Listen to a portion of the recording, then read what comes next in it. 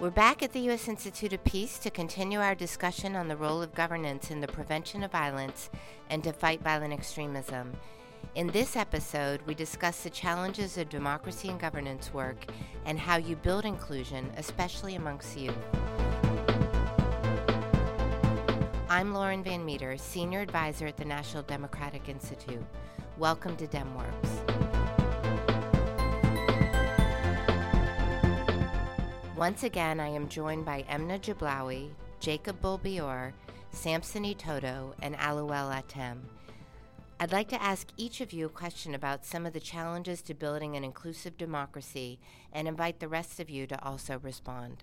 So Samson, you've been a leader of the growing civil society activism in Nigeria, and that's been demanding that the government be more transparent and accountable. And we're seeing this exact theme globally, that citizens are demanding accountability. What would you say to people that are demonstrating on behalf of accountability and transparency?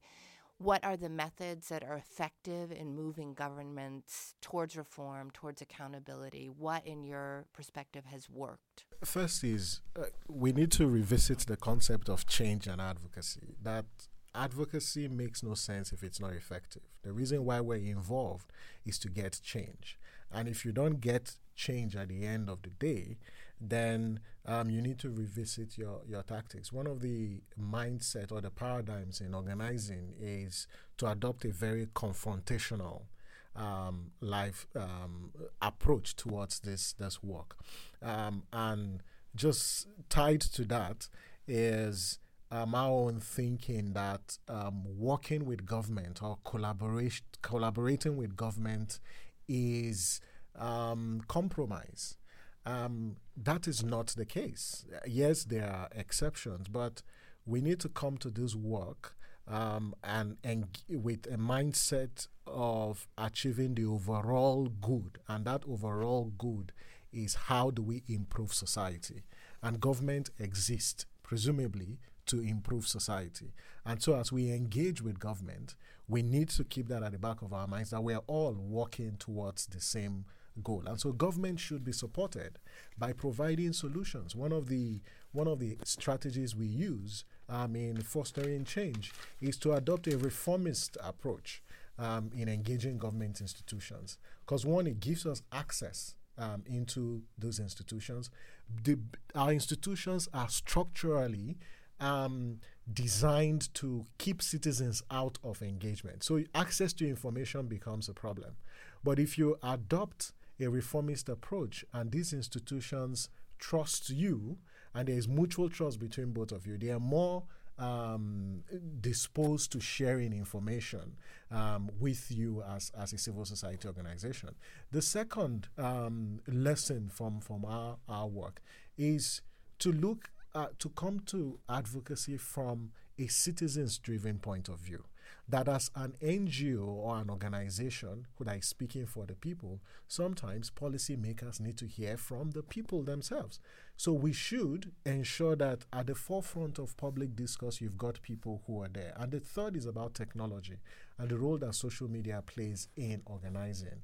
And the Not Too Young to Run movement is a classic example of how social media was used as a tool of, one, asking difficult questions to our public leaders, but also promoting transparency. And so you encourage people to either exposing corruption. One of the examples we have was in one of the states, in one of the local governments where we're conducting social audits. A primary healthcare center had never received attention by the government. But because we trained citizens in the local communities to perform social audits, they were able to expose that primary healthcare center that, one, didn't receive drugs, and there were the personnel that were recruited to man those stations actually were not coming to work.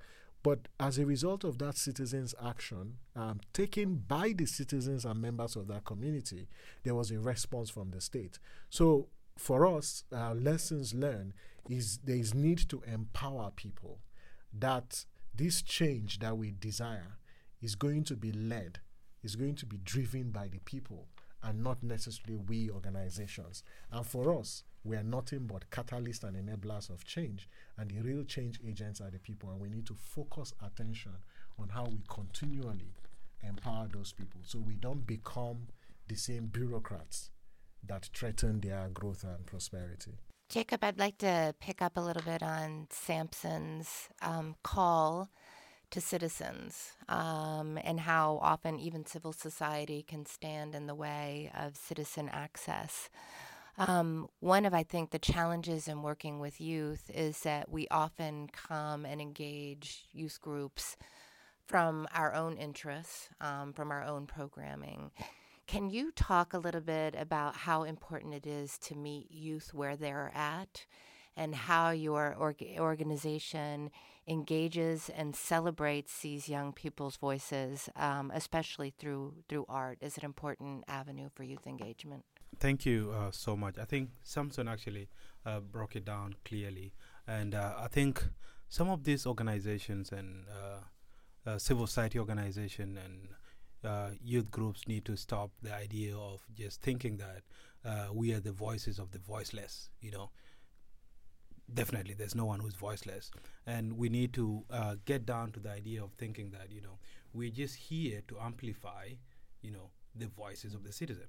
So in whatever you do, you need to get down there, talk to the citizen themselves, the youth group, wherever they are, as you have mentioned, to be able to kind of like design the concept or the policy that they want to be implemented up on that table that you get the chance to sit, but not just ideas that I, as Jacob, just decide from wherever I am and think these are the ideas that that youth are talking about. They're my personal ideas. I don't know whatever in my country. I am based in Juba. I don't know whatever youth in maybe Wuror or in Akobo or Bentiu or maybe in Bor think is the best way to go about, because we have different issues and different ideas. So it's good for each and every one of us as a civil society organization and activists to be able to collect these youth voices. And how have we done that? As Sana Taban, we have created different chapters, not only in Juba, but and not only in South Sudan actually, but throughout the region.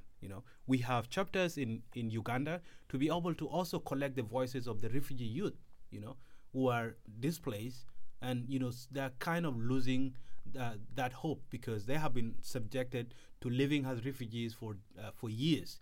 You come back to your country and again there's war and you run back to a different country.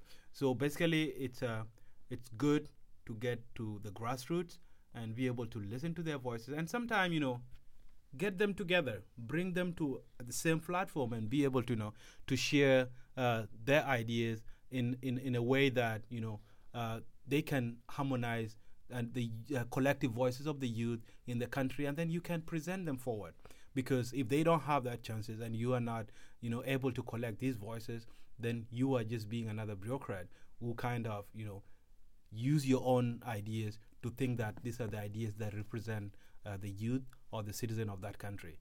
So we need to kind of also look at our strategies and find good ways of approaching these young people. And with art, we make people express themselves. Because if you go to a society and maybe present an issue, maybe a theater or a forum theater, and it gets people to talk, present a problem that they're facing, don't give them the solution, and then engage with them, let them bring up their ideas, on what they think could be the solution to that problem. Picking up from there, you can take these ideas and bring them to the table where maybe decisions are made that affect the lives of these young people. We'll be back after this short break to discuss why women are excluded from emerging political regimes even after they deliver the peace. For more than 35 years, NDI has been honored to work with thousands of courageous and committed small d Democrats around the world to help countries develop the institutions, practices, and skills necessary for democracy success. For more information, please visit our website at www.ndi.org. Before the break, we were discussing the challenges of youth engagement in politics, continuing on the theme of inclusion. Aluel, one of the paradoxes of conflict is that women often find agency during those times, that communities shift and women often enter leadership roles, and that we have certainly seen in many countries around the world, Liberia, Sudan, that women deliver the peace. However, they are then often excluded from the political settlement and regime that emerges after the conflict. What are you doing now in South Sudan to ensure that women are an enduring voice in delivering the peace and in the political system that follows? And what more can the international community do to preserve women's place? Right now, from my organizational level and also the group that we're in, is the women are forming forums, women are forming coalitions, and women are forming networks that are enabling them to occupy spaces or send representatives to spaces as a body as opposed to an individual organization. And this is something that really worked very well for women in the civil society space during the revitalized peace negotiation process. About 40 women organizations came together and formed the coalition, and for that, they were able to send a representative that sat at the table during the negotiation process, was able to sign, and when mechanisms were created, they had to pick representatives from different coalition members to actually sit at some of these boards and influence decisions that have been made, which wasn't the case with the previous peace agreement that was signed. So it opened up space for people to participate, not just as civil society, but specifically as women. What I think the international community can do is often when people are negotiating peace, the focus is on warlords, people that caused the trouble in the first place. And when you center the decisions on the voices of those, what you're doing is you're excluding anyone that didn't pick up a gun to go to the bush, and that will mean women, obviously. So I think there's need to actually open up peace negotiation processes to have more civilian voices on the table as opposed to military generals and arms and soldiers that were the ones that were disrupting the system. And I think the international bodies actually have an opportunity to do this and lobby and advocate that a lot of youth representatives and women groups in various spaces are actually included in some of this negotiation process, because that's how they get to design programs that are responsive to the needs of those segments of the population. Thank you. LOL. Emna, picking up on the theme of women and inclusion, you work with both communities, with both youth and with women's groups. Often when international partners engage in this space, in many ways it's competitive, that you either engage youth or women, or youth and women are lumped into one group as if their inclusion needs and challenges are the same.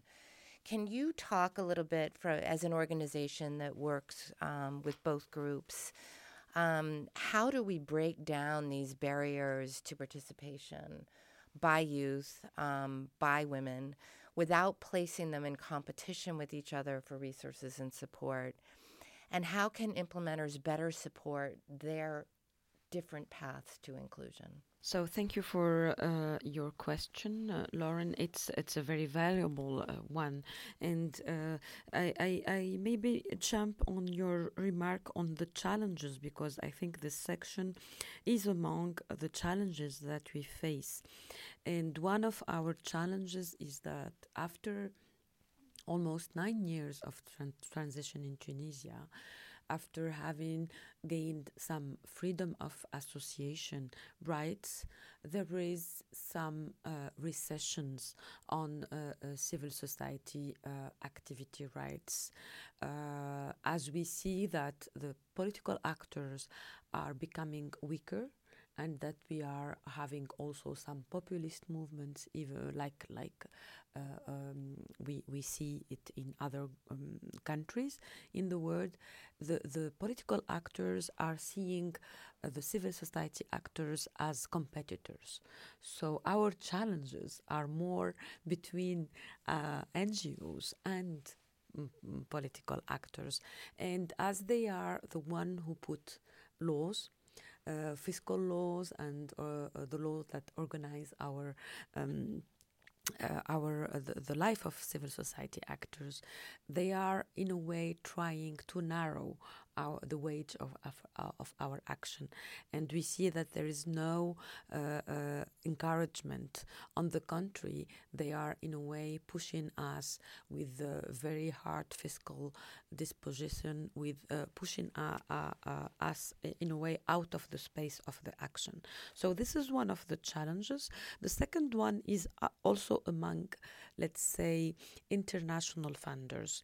Sometimes we see, we usually read that there is a big support to local community activities or actors, to the most vulnerable actors, but in a way the global crisis brought another fact, which is sometimes making the local actors the most vulnerable in this new paradigm, because as we see that the funders sometimes are more are having confidence more in their NGOs, national NGOs, for example.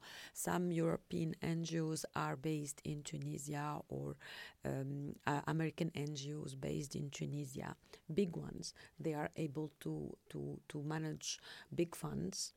But in a way, it's enabling American and European NGOs, not really the local NGOs. Obviously, they are working with local actors, but it's maybe among governance of,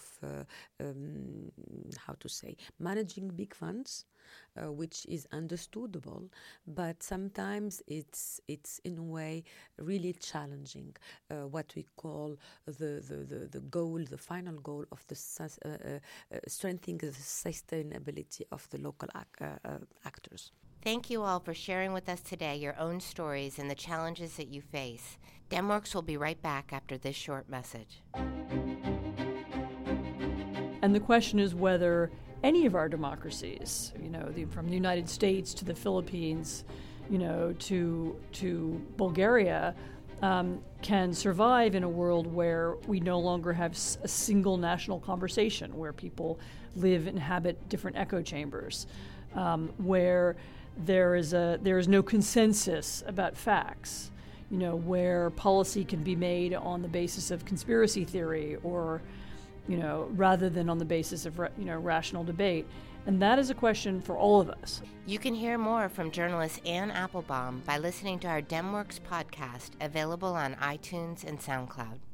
If I could wrap up this podcast very briefly, what is the very brief advice that you could give to democratic activists globally who might be listening to this podcast? Mine would be making efforts to utilize and unlock local resources in terms of expertise, in terms of knowledge, in terms of also local materials that people need to resolve their conflicts. And that means centering the design of any kind of assistance around the people and their expertise with support from international bodies and not the other way around. Thank you, LOL. Jacob? I think my last message will be coordinating our efforts together and learning from one another, and always reaching out to one another in whatever context we are in. We might differ in the process of achieving these desired goals, but all in all, we have a common desire that we all are aspiring for, a democratic and just world that each and every one of us want. But then, we might have different approaches, but we can learn from those that have worked and those that have not worked. So you can try out whatever has been done in Tunisia, in South Sudan, and the same thing, whatever has helped in South Sudan can also be tried out in Tunisia. And we need to keep on building our networks. as activists. Wonderful. Emna, I believe you have the last word. Yeah, thank you very much. Thank you.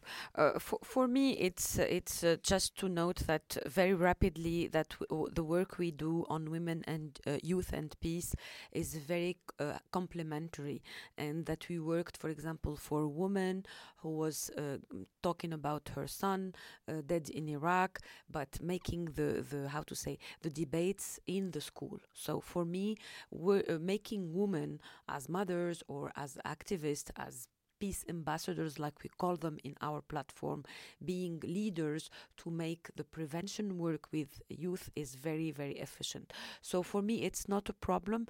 My big recommendation for democratic actors throughout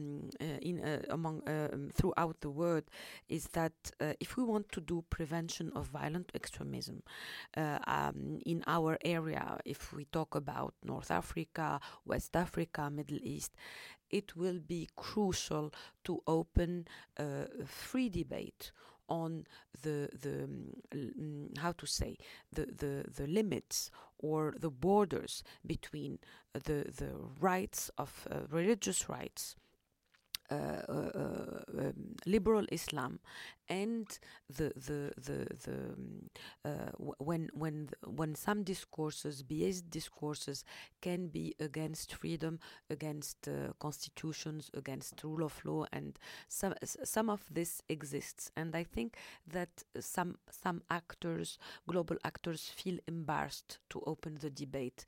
What is the relation between freedom and Islam? What is the relation between women and Islam? And if we handle some big project or some big conference on this, I think it will help do some results on PVE work. Emna Jablawi, Jacob Bulbior, Samson Itoto, Alouel Atem, thank you for speaking with us today and sharing your experiences. And to our listeners, thank you for joining us. Please don't forget to share, rate, and review. I'm Lauren Van Meter, and you've been listening to DemWorks. Goodbye.